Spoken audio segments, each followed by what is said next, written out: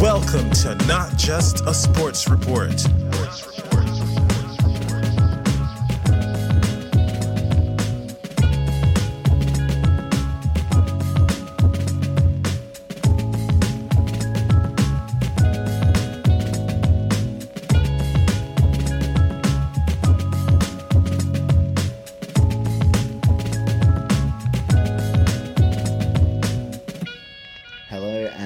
Welcome to Not Just a Sports Report. This is UFC Fight Night thoughts and comments. Going to be covering the action from this card in Oxon. There we go. First hurdle, we have stumbled. Austin, Texas. Oxton, also known as Oxton, but most people know it as Austin, Texas. Big crowd. They definitely played a factor in the card as well in terms of finishes. I mean, pretty much every fight was a stoppage on this card. It's already taken place, so I know the results. It started at about 6 a.m, so I slept through. I saw there were plenty of knockouts, so I thought we're going to go back and we're going to cover it thoughts and comments style. There were a couple of decision fights, including the main event, so I'll briefly touch on the decision fights. I won't rewatch them. I did watch the one on the main card. I watched the main card decisions, so I already kind of know what happened there. But yeah, I'll jump into the decisions briefly, but this podcast I'm mainly just going to be checking out plenty of the early finishes, giving my thoughts. Of course, we saw the main event, Kattar and Josh Emmett. That one went to split decision, so I will be watching those 5 rounds again. I was engaged in conversation with JJ, my mate, so he's been on the podcast before. So I'm keen. I think Josh Emmett did win, but I'm keen to rewatch that fight. Of course, the co-main event once again called off. Donald Cowboy Cerrone and Joe Lawson. It was Joe who had the issues, so Cowboy was good to go, but unfortunately that one has been called off. Now, everyone who secured a finish on this card was also given a $50,000 bonus, so, I mean, this card was emphatic when it came to the finishes. Austin, Texas definitely got their money's worth. Kevin Holland, he ended up stepping into that co-main event spotlight, and he is shining brighter than ever since moving down to welterweight. Now, I'm going to be keeping an eye in what my opinion was the best stoppage of the night. I haven't seen really any of them yet, so I'm going to keep an eye, and yeah, at the end I'm going to pick which was my favorite finish, because there were a hell of a lot of them, so keen to go through to see which one I liked the most. Plenty to choose from. I'm going to start with the first fight, and as I said, I'll briefly discuss the decisions. I will watch the main event and talk about the decisions, but mainly this podcast is going to be highlighting the stoppages and kind of what I see going forward for each of the competitors. So remember today, if you enjoyed the podcast, don't forget to follow us on Instagram at Not Just a Sports Report. And you can also follow us on whatever podcast platform you are listening on. You'll be able to see as soon as new UFC content drops, which in saying that, there's another fight night next weekend, so this week will be the return of the preview and predictions podcast, where I go through, preview each fight, and give my prediction at the end. So best way to keep up to date with that, follow us on whatever podcast platform you're listening on, and of course on Instagram at Not Just the Sports Report. But now I've got the card loaded. I'm going to go through each fight one by one and give my thoughts. Yeah, I was a little bit off on this card, didn't have as much time to do my study, so we'll start with the middleweight opener. That was Roman Dolidze up against Kyle Daukaus. Now, going into this one, I thought Roman Dolidze hadn't shown a lot on the feet, so I'm really excited to see this early finish, because I just didn't think he'd had a great sense of urgency to get that finish in past fights, whereas Kyle Daukaus, I actually thought he was going to be able to find the answers. I thought if he was to lose Daukaus, it would be by decision. Ultimately, I thought this one was going to go the distance either way, so I'd taken Kyle Daukaus by decision. I was very wrong on this one, so I'm going to sit down for the first time now and watch the opening fight of the night in a knockout that I think comes in just over the first minute. So I'll be back as soon as I've seen my knockout, or not my knockout, bloody hell, seen the knockout, Kyle Daukaus getting knocked out by Roman Dolidze. I'll be back in just a moment with my thoughts and comments. Alright, well that finish was about as comprehensive as it comes. Hugely impressed from Roman Dolidze, who, as I mentioned, last couple of outings had not been very exciting to watch. He clearly took that personally. I mean, after the fight, he even referenced Michael Bisping, far out. Michael Bisping referenced that Michael Bisping last time on commentary wasn't super impressed, wasn't a fan of Dolidze. Well, he came out to make a statement tonight from the very get-go. Even the commentator Daniel Cormier, he immediately noticed this intense presence of Roman Dolidze in the octagon, pointing to the commentary booth, and that was just unreal. There was an early head clash. It stopped for a second. Look, after a minute and 15 seconds, Dolidze got it done. He got a beautiful left hook on Kyle Dorcas, which really stunned Kyle, and then just followed it up, had him on the ground. They got up, were up against the cage, and then just this clean knee, landing flush, knocking Dorcas out. I mean, that was a huge win for Dolidze, whose record now moves to 10-1. That was his first time in the UFC fighting in front of a crowd as well, so I think we keep him in front of a crowd. He clearly seems to lift, and we just saw the best showing from Roman Dolidze in his UFC career to date. So for Roman, it is definitely onward and upward. There are a lot of different interesting challenges in that middleweight division as well. So for Roman, I'm really excited to see what's next for him. Maybe he'll back up pretty quickly as well, try and keep that momentum going, considering, I mean, it only took him a minute and 15 seconds to get this one done. I don't think he took any damage at all, so couldn't ask for a better start to the card. And for Roman Dolidze personally, he couldn't have asked for a better performance, but you can tell through his hard work and determination that he earned that one over Kyle Dorcas, who I thought was going to have the tools to get the job done, but that was as one-sided as it comes. And I said I was going to check and figure out which was my favorite stoppage. Well, that was a big one. So the bar has been set high already. A huge lifting knee that just, I mean, Dorcas was done. So Roman Dolidze, congratulations. Middleweight has another star on their hands.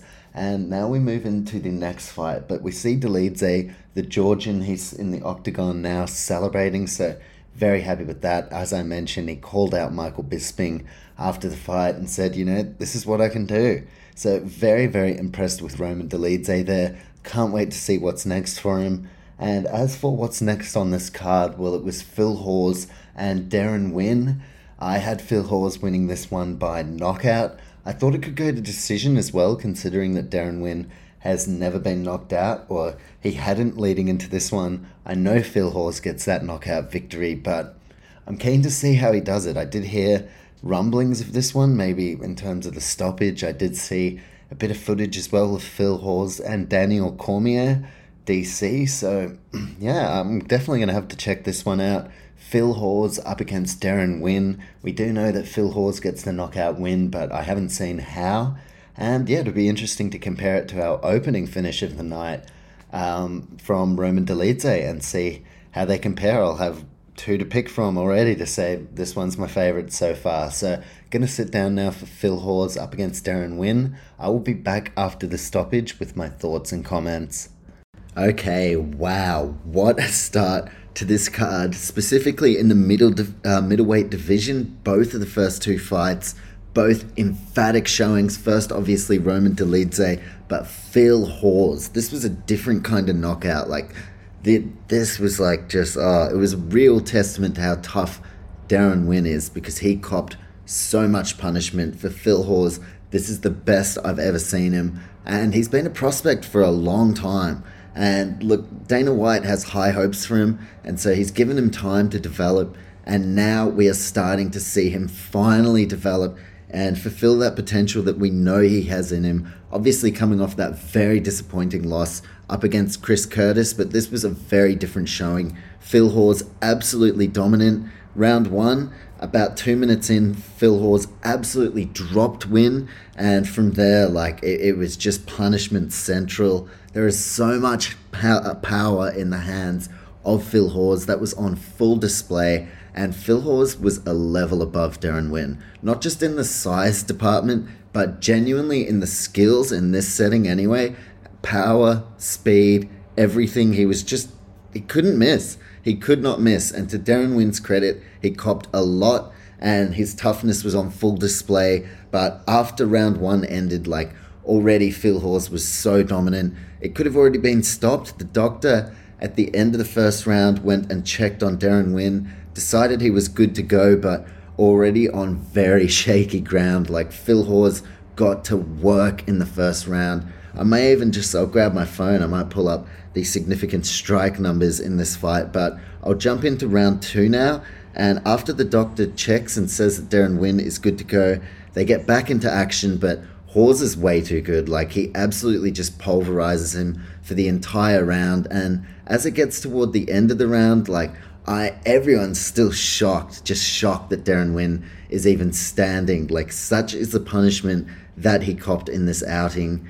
Having a look at the significant strike numbers, I wrote as well that the fight could have easily been stopped after the first round and anywhere in the second round. Herb Dean let it go for quite a while, but Hawes ultimately got it done, just continued to absolutely rock Darren Wynn with punch after punch. He had one knockdown, did Phil Hawes, and Darren Wynn had 34 strikes to 126, 118 significant strikes for Phil Hawes.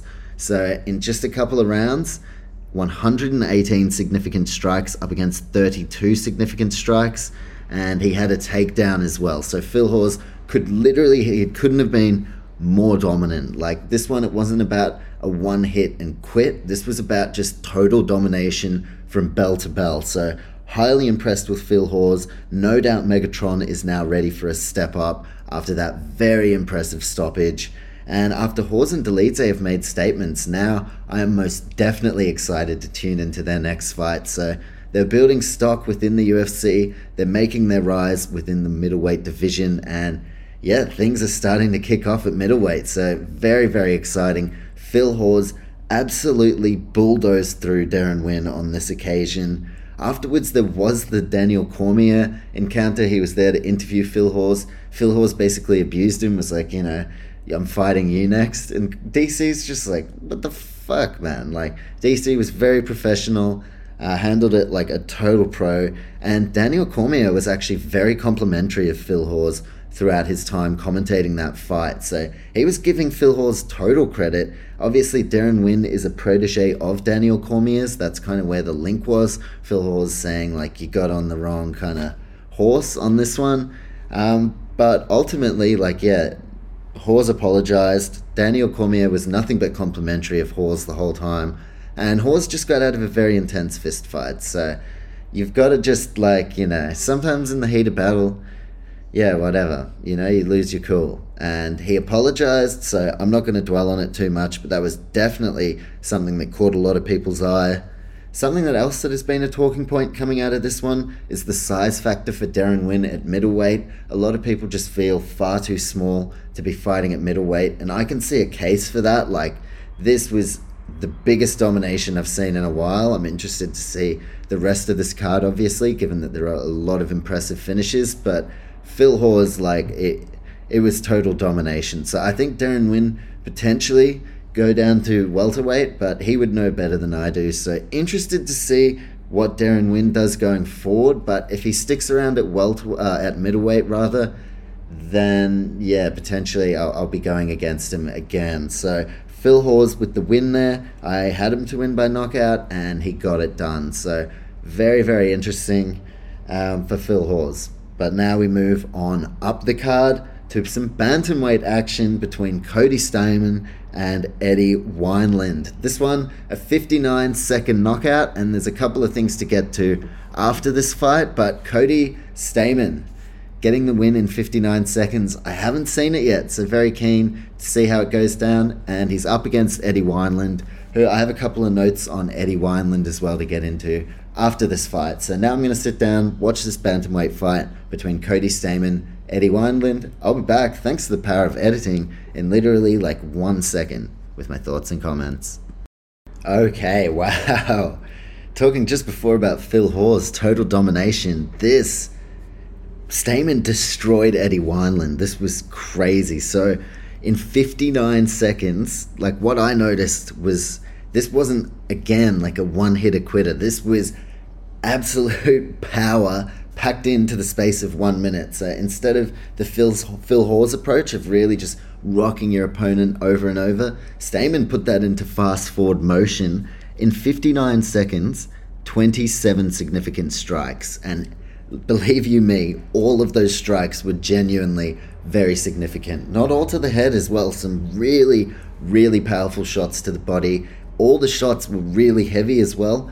Plenty of power generated in the hands of Stamen. I was truly impressed. I know he's had some losses up against some really quality high-level opponents, and Wineland, look at the tail end of his career. This was actually the last fight of his career, which I'll get to in a moment, but 27 significant strikes in 59 seconds. Stamen just came out, put his hands to work, and got it done early. That also gives him the opportunity to now think about maybe coming back for action really soon and get another win under his belt. He's in a position in the bantamweight division where he can definitely make a bit of a run. He's had some very high-level opponents. Think Merab Davishvili, and I believe the last one was Said Nurmagomedov, and Stamen came out to staying alive, and he got submitted or knocked out like immediately, which I thought that was so funny, coming out to staying alive.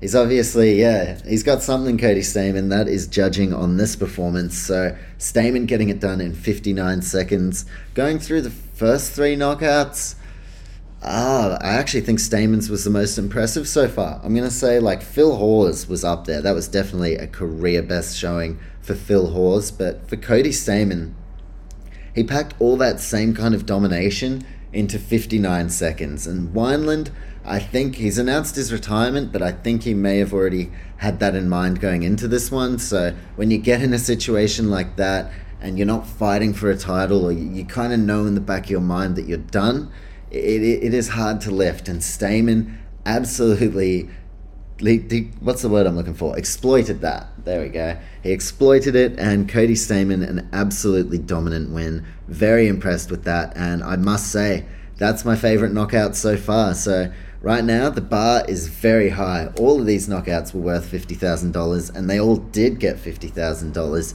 But right now, Stamen's my favorite. Quickly on Eddie Wineland, he's been in many entertaining matches. I've always enjoyed watching him fight.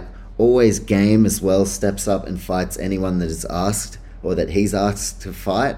And he doesn't pick and choose. So I've always enjoyed watching Eddie Wineland fight. He's put his body on the line for our entertainment. So thanks for your contribution to mixed martial arts, Eddie Wineland. All the best in the future. And for Cody Stamen, well, now it's his time. His time to make a run. Very, very impressed. And that was my favorite knockout so far. But now we will move into the next fight. So let me actually have a quick look-see.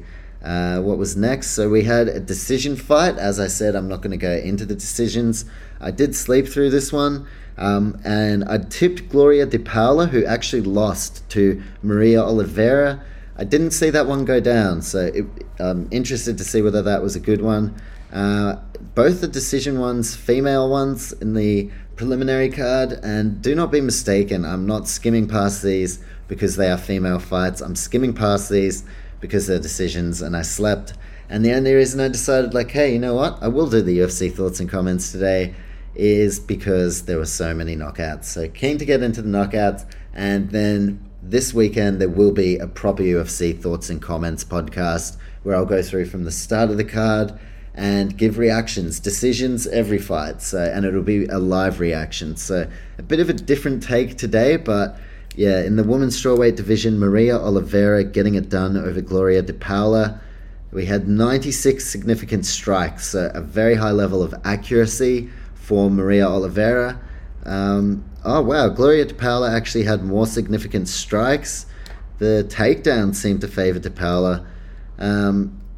But yeah, the judges, Maria Oliveira, and I haven't seen it, so I can't credit. I can't complain. I'm sure Maria Oliveira had the better performance. So maybe I will go back and watch that. I won't cover it on this podcast, but now I'm intrigued as to how this one actually went down. I'm sure it was very close, but Maria Oliveira, she now moves her record to 13-5, getting this win over Gloria De Paula, and Maria Oliveira moving up in the world. So I'll be excited to see her again in action, and I will go back and watch that and just see how I feel about the judges and whether it was right or not. But congratulations to Maria Oliveira. Now moving on to a featherweight fight with another very early knockout just after the first minute.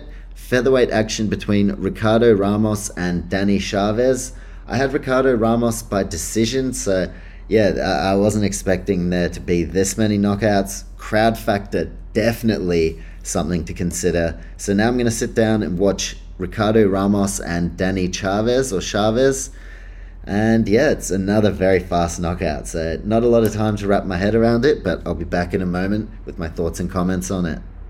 All right, wow, another fight over before it really even truly began. So the fans in the Moody Center are getting their money's worth. Like, already, if I would be stoked, and I would, like, when I go to the UFC, I'm sure it's coming to Melbourne soon. I'll be there from the very first prelim, no doubt. Like, why would you not? Why would you not? So the fans that were there from the get-go are like, holy shit, we have just seen such an incredible string of performances, and this one no different. Ricardo Ramos, just dominant. He just kept landing the spinning elbow for the first minute, and Danny Chavez just didn't seem to have any answer for it, and then boom, like the most emphatic knockout, spinning elbow. The elbow connects right to the jaw, and just, it was brutal. It was brutal. Like, he literally just folded Danny Chavez. Chavez, like, folds down to the ground. He gets up, like, after it stopped, and he doesn't even know what's happened.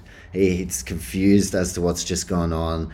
Rocked by Ricardo Ramos. Like, that was huge.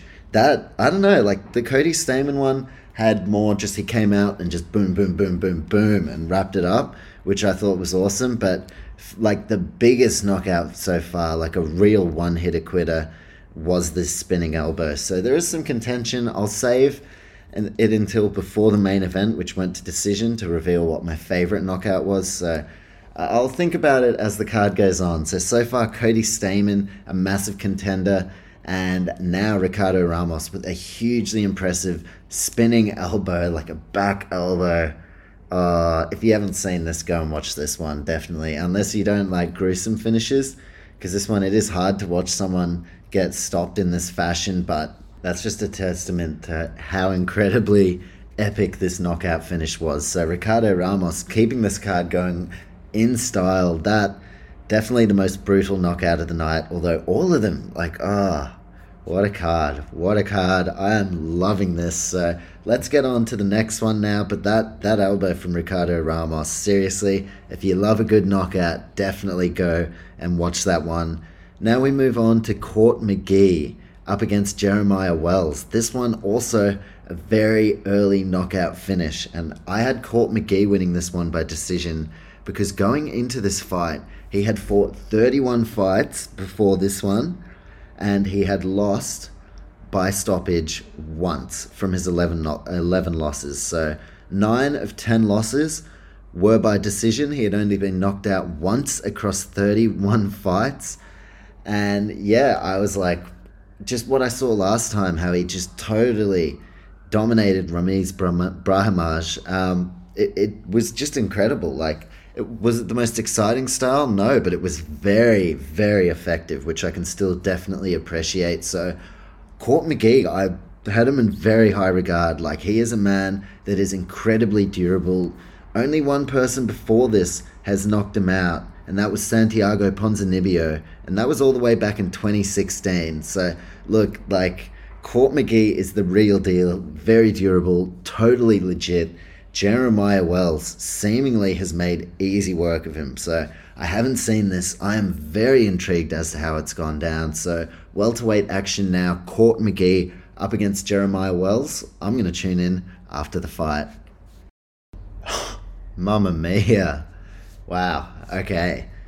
Look, very quiet first minute of this welterweight fight. The fans were actually booing. I was sitting there in anticipation, knowing that something was about to happen, and something very much did happen. Wells, he was trying a couple of times to throw these really big shots early.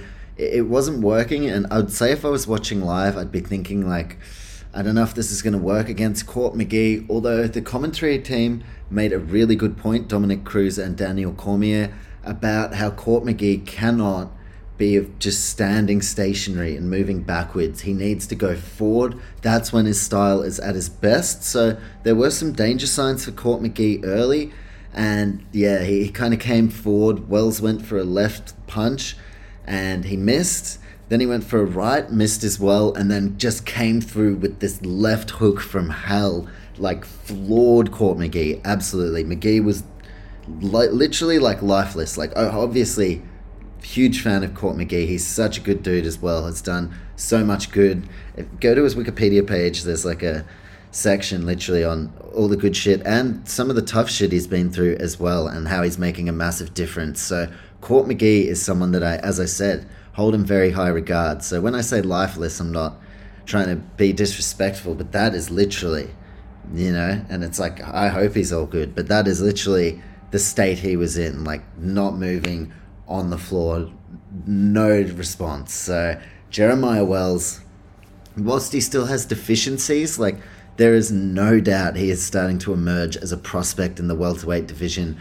3 straight stoppages and early ones as well. So he looks like a really fearsome competitor. The key theme here is everyone who's got the win, I am really excited to see what is next for them. A lot of them early wins as well, so we'll be sure to see them again in action soon. That's the majority of them. And for them, it's a great chance to make 2022 a big year, because it doesn't take too much. 1 or 2 years of really consistent high-level form, and you can find yourself in the mix for a title shot or at least main event status and the like. So a lot of these competitors, Roman Dolidze, Phil Hawes, Ricardo Ramos, and now moving to this one, Jeremiah Wells, they all have potential. Cody Stamann as well. And they can capitalize on that big time if they can get back into the octagon soon. So really, really impressive. Jeremiah Wells has done what so many men before him have failed to do, including a younger welterweight Rob Whittaker. Like, people cannot finish Court McGee, and Jeremiah Wells, as I said, left Court McGee motionless on the mat. So absolutely unbelievable. Jeremiah Wells, no doubt going to be keeping an eye on what is next for him. I'm sure the matchmakers, as always, will come up with a very sound stylistic matchup. So Jeremiah Wells impressing in huge fashion. And in the preliminary featured spotlight, we had a female fight between, I believe, flyweights, Jasmine Jasdavicius, the Canadian of Dana White's Contender Series, and she actually made her debut officially for the promotion. I believe it was earlier this year, at the start of this year, defeating Kay Hansen by decision. So I was actually pretty buoyed by the prospects of Jasdavicius. I went against her last time, and I actually liked what I saw from her a lot up against Kay Hansen. So she went up against Natalie Silva, and I hadn't done the preview and predictions podcast, which I'm currently working on the preview and predictions for the upcoming fight night coming up this weekend, so keep your eyes peeled for that. But I hadn't done my full research, so I actually hadn't seen a whole lot of Natalie Silva. This was her UFC debut, but she was highly impressive looking at the numbers. She had significant strikes, 96 significant strikes to 31, and she had 2 out of 3 takedown attempts landed, with Jasdavicius having 0 from 6 in the takedown department. So Natalie Silva has clearly had a very, very impressive debut. I also skimmed past the Maria Oliveira one. It was a split decision earlier on in the card up against Gloria De Paula. And yeah, split decision. Some fans were booing. So after I've done the podcast, I'm actually going to sit down and watch both of these fights so I can get a much better read, especially this Natalie Silva one. It was the featured prelim. I know that Jasdavicius is very quality, so Natalie Silva could definitely be one to watch in the flyweight division, and I'm going to go back and watch that fight. So that was the preliminary card action. So much to get into. I mean, Roman Dolidze, 1 minute and 13 seconds, all it took for him to knock Kyle Dorcas out cold. That was into Phil Hawes, and one of the most dominant displays I've seen in a while over Darren Wynn, getting the knockout in the second round. Cody Stamann followed that up with an absolutely emphatic 1 minute of just total destruction. Less than a minute, 59 seconds was all it took for Cody Stamann to get in the knockout over Eddie Wineland. 27 significant strikes in 59 seconds. Eddie Wineland retiring after that as well. Maria Oliveira getting that decision win over Gloria De Paula. Definitely going to go watch that one back, but as I said, I can't really comment on it because it's not fair. I haven't watched it, so I don't really have a proper read on it. That's why I will go back and watch it. Now, then we had Ricardo Ramos with that spinning back elbow on Danny Chavez, 1 minute and 12 seconds in, followed by Jeremiah Wells, 1 minute and 34-second knockout of Court McGee. That was highly impressive. And Natalie Silva over Jasmine Jazz Davicius. So that was the prelims card. We have 1, 2, 3, 4, 5, 6. Sorry, I had to count. We have 6 fights on this main card to get into. And the main event was a decision fight. Very close fight as well. I did watch it, as I said, but I will go back and watch it round by round and give some thoughts on the main event, considering how much was at stake in that fight. But first of all, it's time to get to bantamweight action with Tony Kelly up against Adrian Yanez, who was representing Brazilians all over the world and Brazil. But they're all over the world. I mean, I live here in Melbourne, Australia, with 2 Brazilians. Both my housemates now in this new place are Brazilians, and I like Adrian Yanez, and I don't like Tony Kelly, but I'm not going to dwell on it. It's not something I really need to get into, what he said.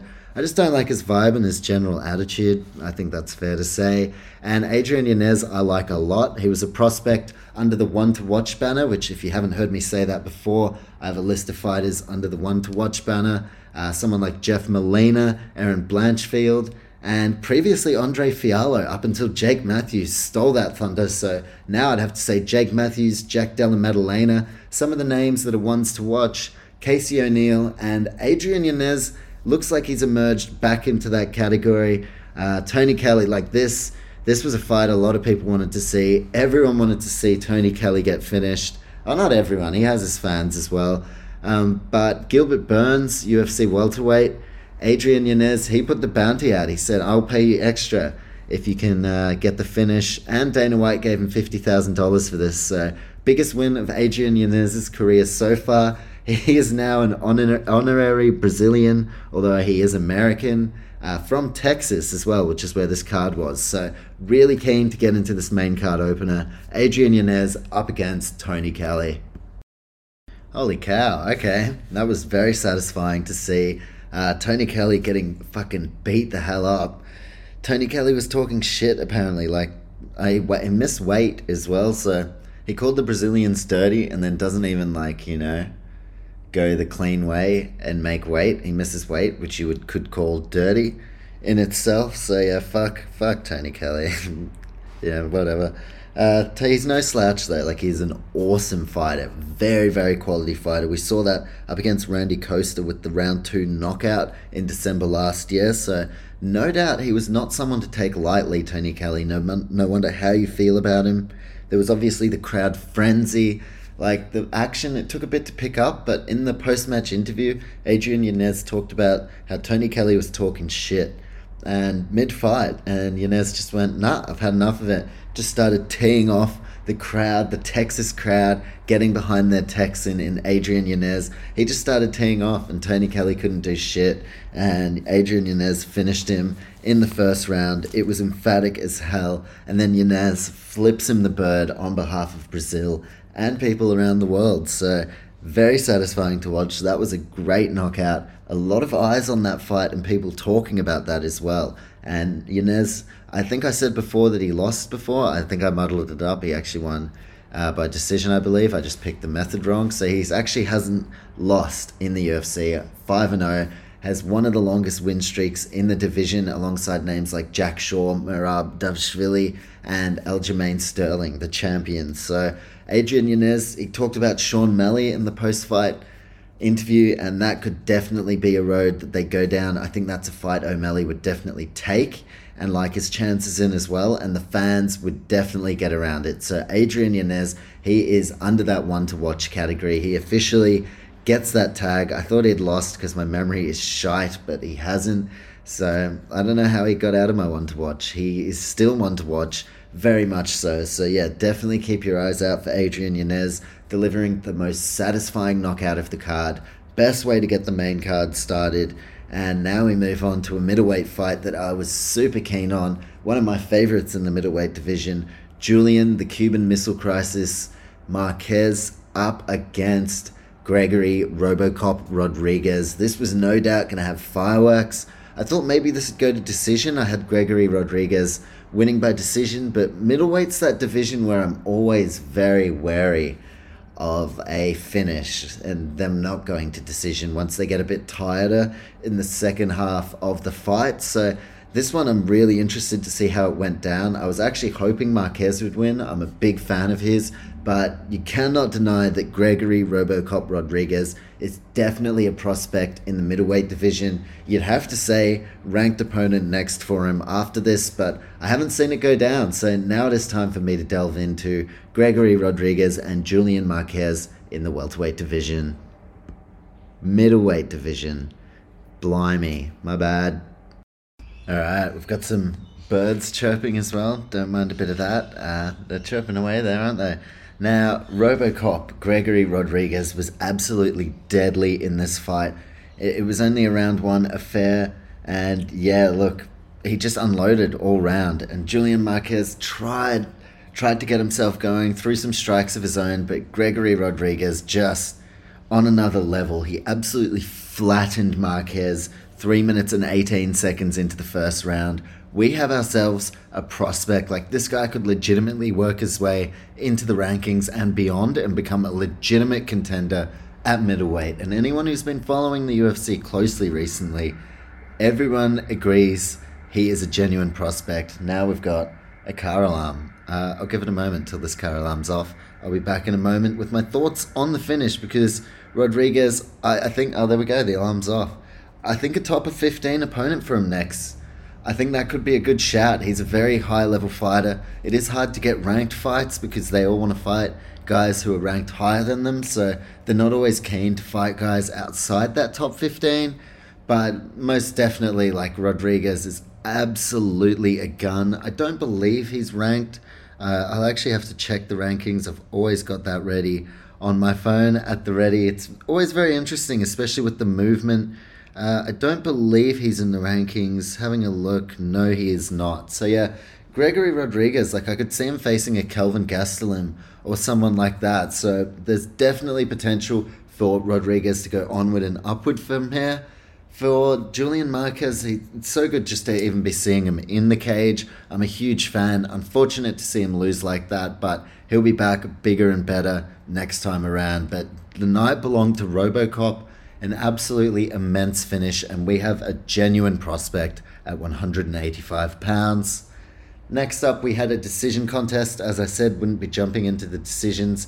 Damir Ismagulov got it done over Kutsaladze, and 24-1 is Damir Ismagulov's record now. He is a major prospect at 155 pounds, especially given Dan Hooker.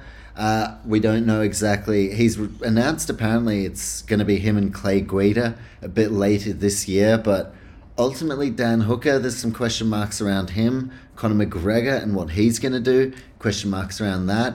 Could Chandler spend some time at welterweight? Could Poirier spend some time at welterweight? There are a lot of questions to be answered. So the lightweight division, there are definitely spots up for grabs in terms of someone making a genuine run and turning themselves into a superstar. And Damir Ismagulov definitely has that kind of caliber written all over him. So Damir Ismagulov getting a great win. He wanted the finish and wasn't able to get it, but yeah, just touching on that quickly, remember the name Damir Ismagulov. He is no doubt one to watch at 155.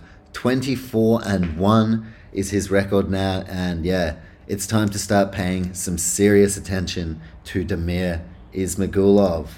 That led us to our next fight. We had Joaquin Buckley up against Albert Duraev, who was a Contender Series graduate at 185 pounds.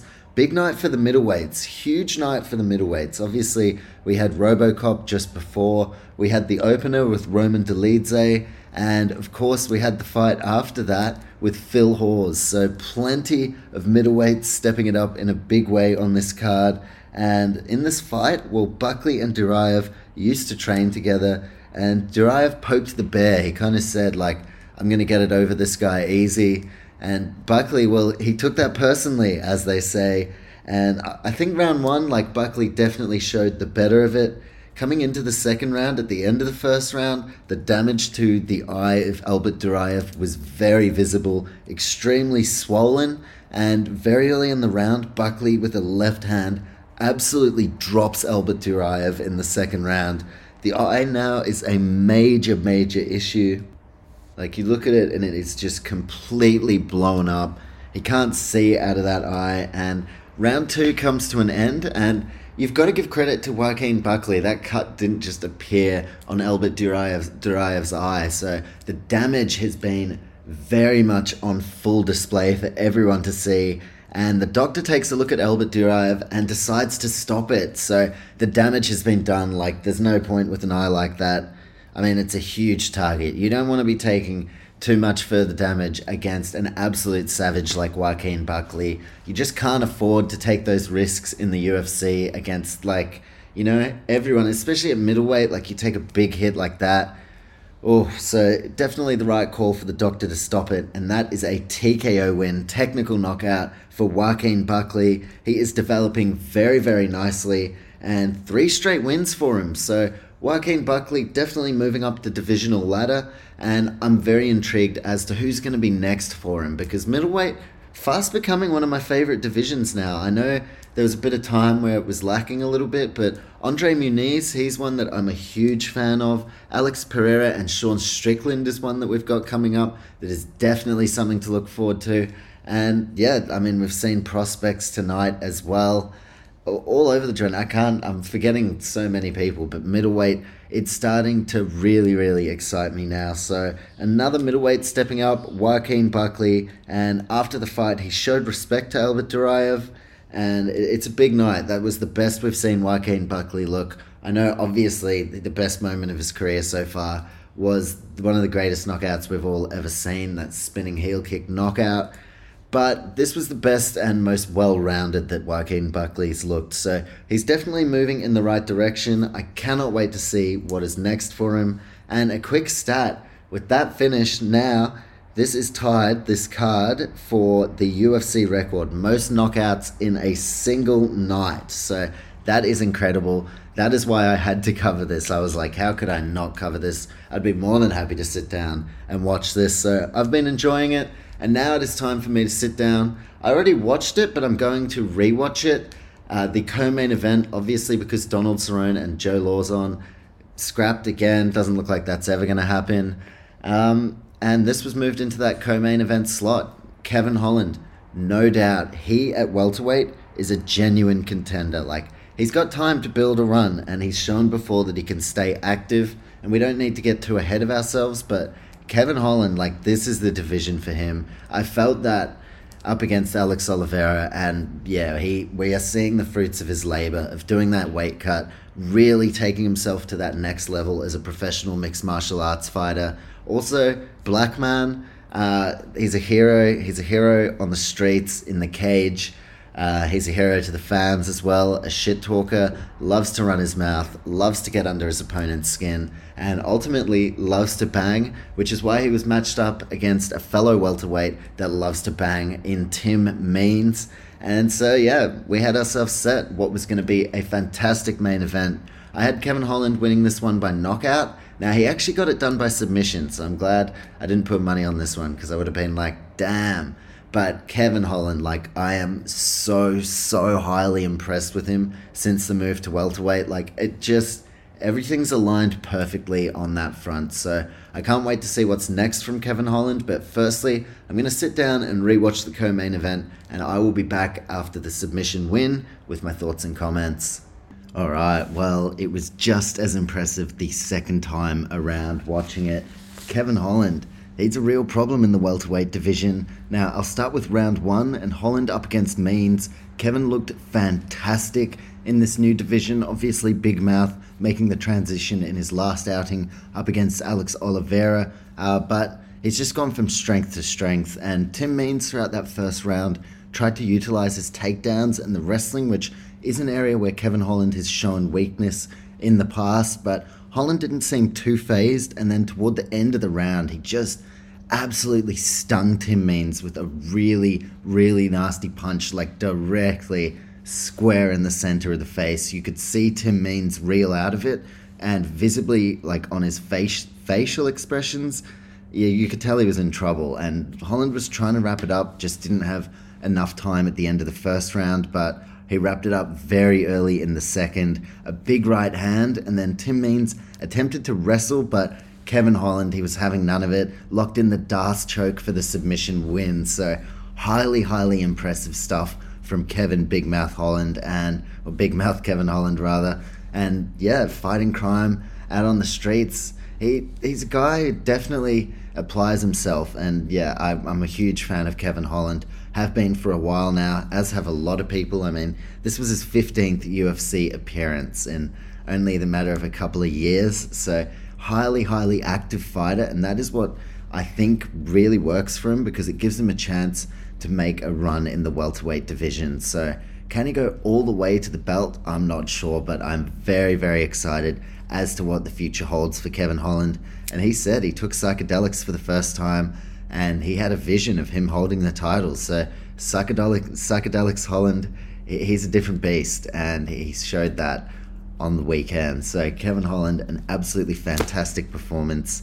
And I think next they'll probably put him up against a really high-level wrestler or grappler. The last couple of fights have been kind of geared towards what should be an exciting fight for the fans, and mostly on the feet, but I do think that's the next test for Kevin Holland. We'll be going up against someone who can exploit the holes in his game that have been shown to be exploited before by the likes of Derek Brunson and Marvin Vettori. So look, I am highly, highly excited about Kevin Holland going forward, and I think that's the next test. Put him up against someone who's going to really test him out, and he's definitely learning as he goes. So it's been fun watching the evolution of Kevin Holland. Another very significant win for him on the weekend. And before I get into the main event, I said that I was going to say what my favorite knockout or finish was across all the many finishes, but you know what? I honestly loved them all. I really did. It's like having, 10 children if you count the submission finish. It's like having 10 children. I'm like, geez, I don't even know which one's my favorite. I can't even remember 3 of these children's names. So unfortunately for no one, because this is really not that unfortunate, I don't have a favorite knockout. They were all my favorite, and I know that's kind of fence-sitting, but they were all unique in their own way, truly, and really, really impressive, and all of them were meaningful in terms of moving the fighter up the rankings, and not in the top 15, but just the divisional ladder per se. So highly finished, every finish, I'm losing my marbles. Every finish was highly enjoyable, and that leads us into our main event, which we know went 5 rounds to decision. Josh Emmett getting the win. A lot of people had Kelvin Kattar winning it. Some people had Josh Emmett as well, just as many had Emmett. That speaks to how close this fight was.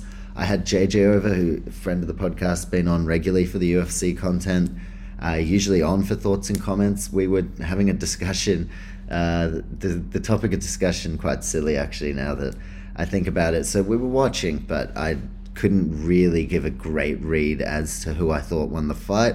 Not that it ultimately matters, because the judges were the ones that got the say, but what I'm going to do, and what we usually do round by round for the main event, is go from the end of each round and give thoughts and comments. So end of round 1, give comments, and so on and so forth, unless there's a finish, obviously. But a lot of the main events do go the full 5 rounds. So what I'm going to do, I'm going to have a look at this main event with Josh Emmett, Kelvin Kattar, major title implications as well in terms of next title shot.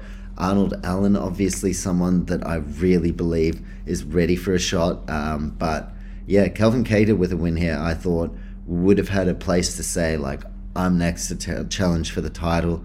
And that's why I think Josh Emmett does deserve some credit. I've seen some people saying oh, no way he should get a title shot next, but I actually think Josh Emmett, very deserving. I think he'd be pretty fitting pick, although Alex Volkanovski, Max Holloway, we're going to have to wait and see who will be the featherweight champion. And there are some guys in the rankings in front of Josh Emmett, but a very big win for him. I'm going to get into the featherweight main event right now, starting with round 1, and I'll check back up at the end of round 1, going through all the way through to the end of the fight.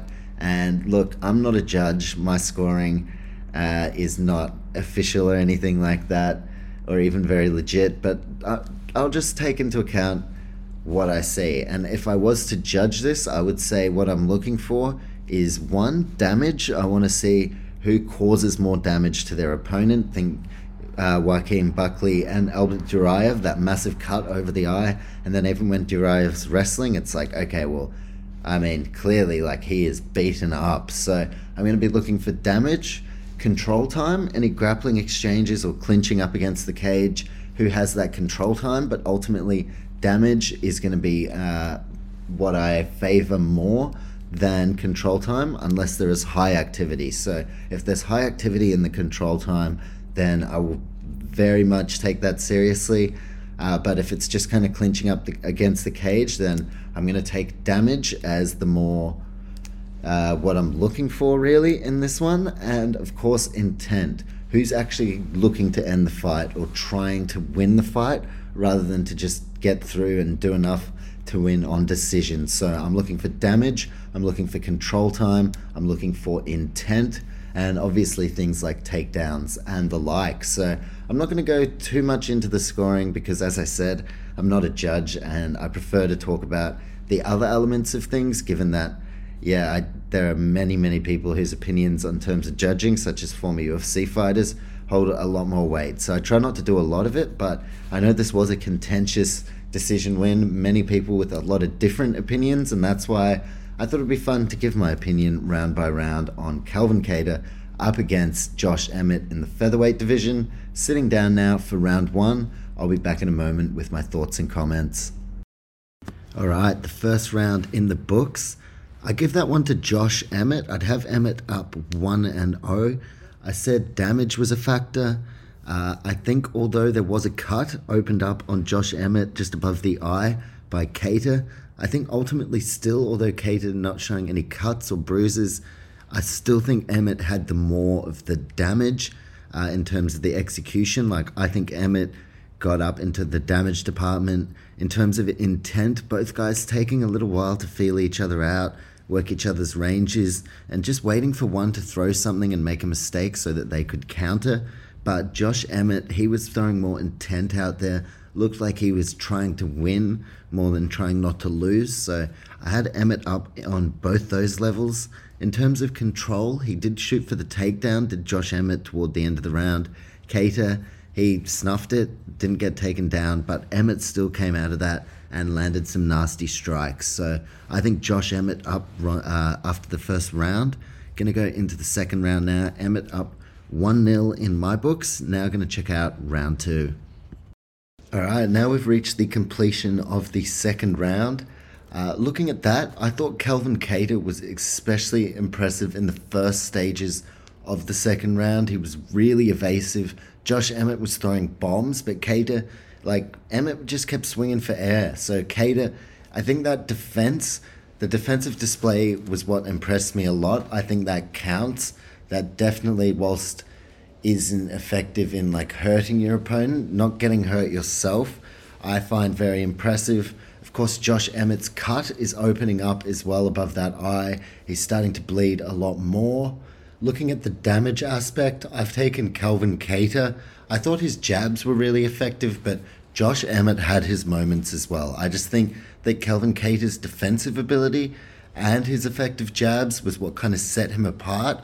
Although Josh Emmett did throw plenty out there, but I think, I wrote down, Kattar's evasiveness was a big factor for me. The damage I gave to Calvin Kattar with the effectiveness of his jabs. Obviously Emmett and the cut as well, in the eyes of the judges, they see him bleeding. That obviously counts a lot for damage. Although Josh Emmett not really showing any signs of that slowing him down.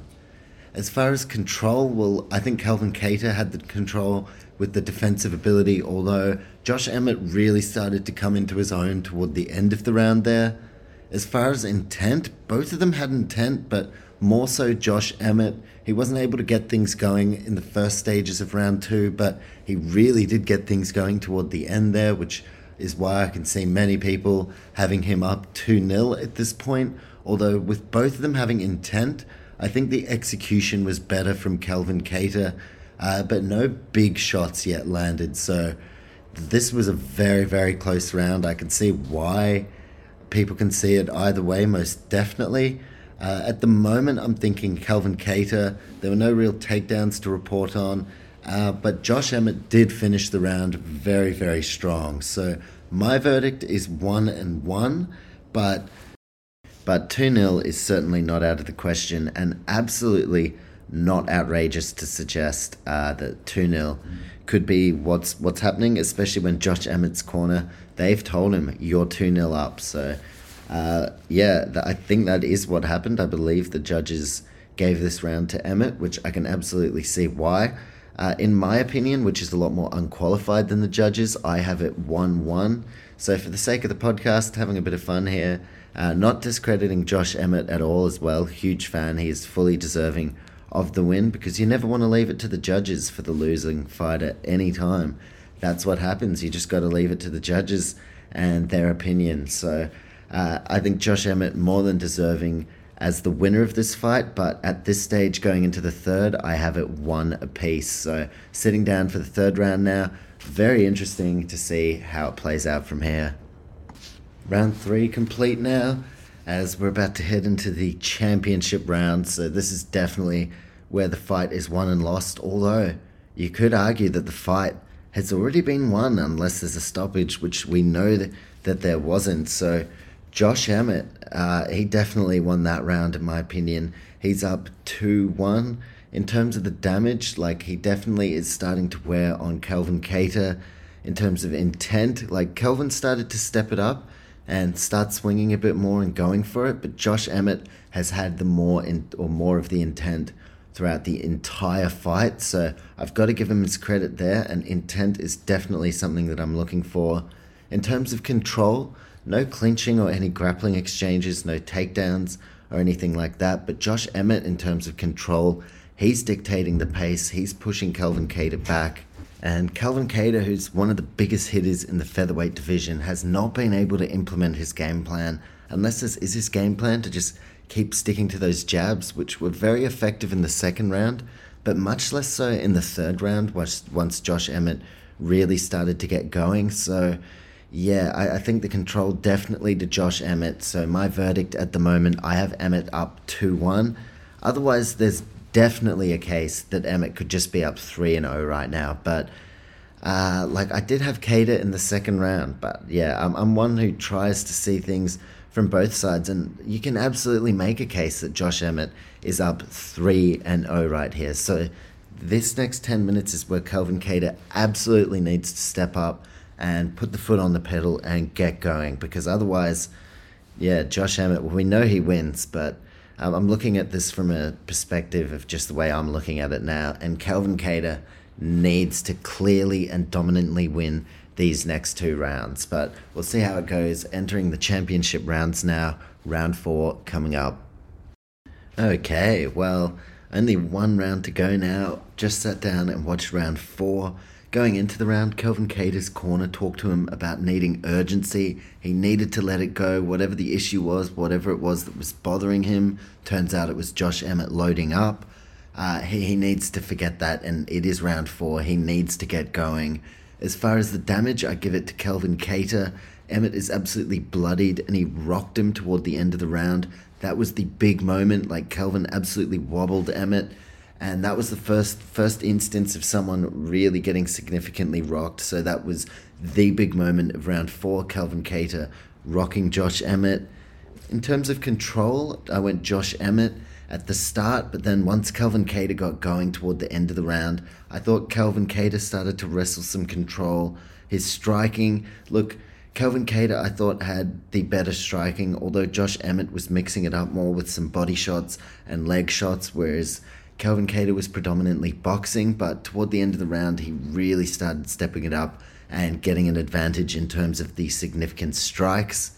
The intent was there from both of them, but Kelvin Kattar definitely started to show more intent in that 4th round, and the execution I give to Kelvin Kattar, although Josh Emmett did finish the round very, very strong. So my verdict is that it is 2 apiece at the moment.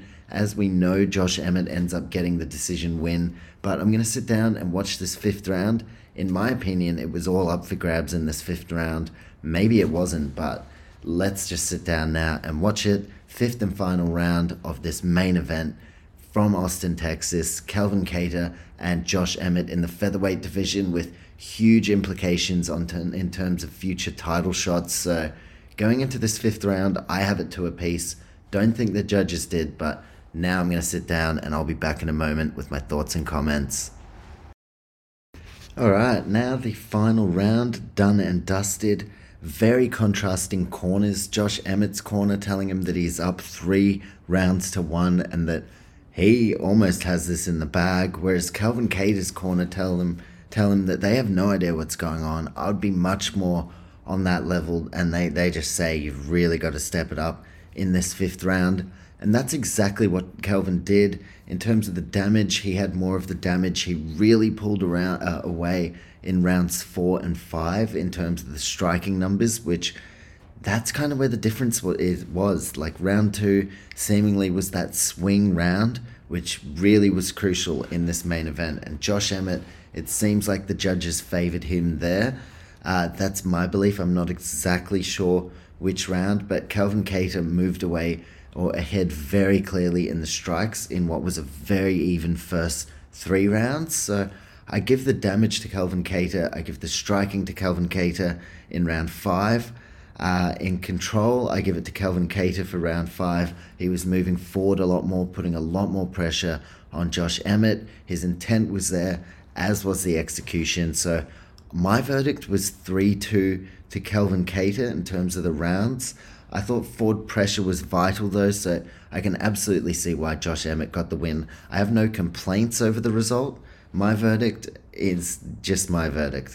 I'm not complaining. I'm not saying there was any robberies. Josh Emmett truly deserving of getting the win, but my verdict, 3-2 to Calvin Kattar. So if you haven't seen the fight, maybe go and watch it yourself. Everyone has their own opinions, so maybe you'll have a different one to mine. Maybe you'll have a different one to the judges, but that's what's always interesting, hearing everyone's opinions out, as long as they're constructive and not fully ridiculous. And this was a very close contest, and this is exactly why they say you don't want to leave it to the judges in Calvin Kattar's case. Now, overall, looking at the fight as a 5-round contest, I gave the damage to Calvin Kattar. I thought that cut over Josh Emmett's face may have been deceiving. Maybe that was not telling as to how resilient and durable Josh Emmett was, and maybe the cut made him look more damaged than he was. But I do give the damage to Calvin Kattar. In terms of control, I give it to Josh Emmett. He was moving forward for the first 3 rounds. Calvin Kattar, he was just not in his element at all, so control definitely to Josh Emmett. Intent to Josh Emmett as well, whilst Calvin Kattar, he decided in rounds 4 and 5 that he was going to really step it up and pull away on the striking numbers. Ultimately, the first 3 rounds, the intent was there from Josh Emmett. He was the one coming out to really win this fight rather than trying to, get through unscathed. Or that's not really the right way to put it. Maybe just, I don't know, they're both such powerful knockout artists. So you've definitely got to respect who your opponent is. But Josh Emmett, he definitely won the intent battle, I believe, throughout that first 3 rounds. In terms of takedowns, nothing really there to report on. And striking, as I mentioned, Calvin Kattar. So I had it 3-2 Calvin Kattar. The judges had it for a split decision Josh Emmett win. No complaints over that. We saw it differently, myself and the judges, but congratulations to Josh Emmett.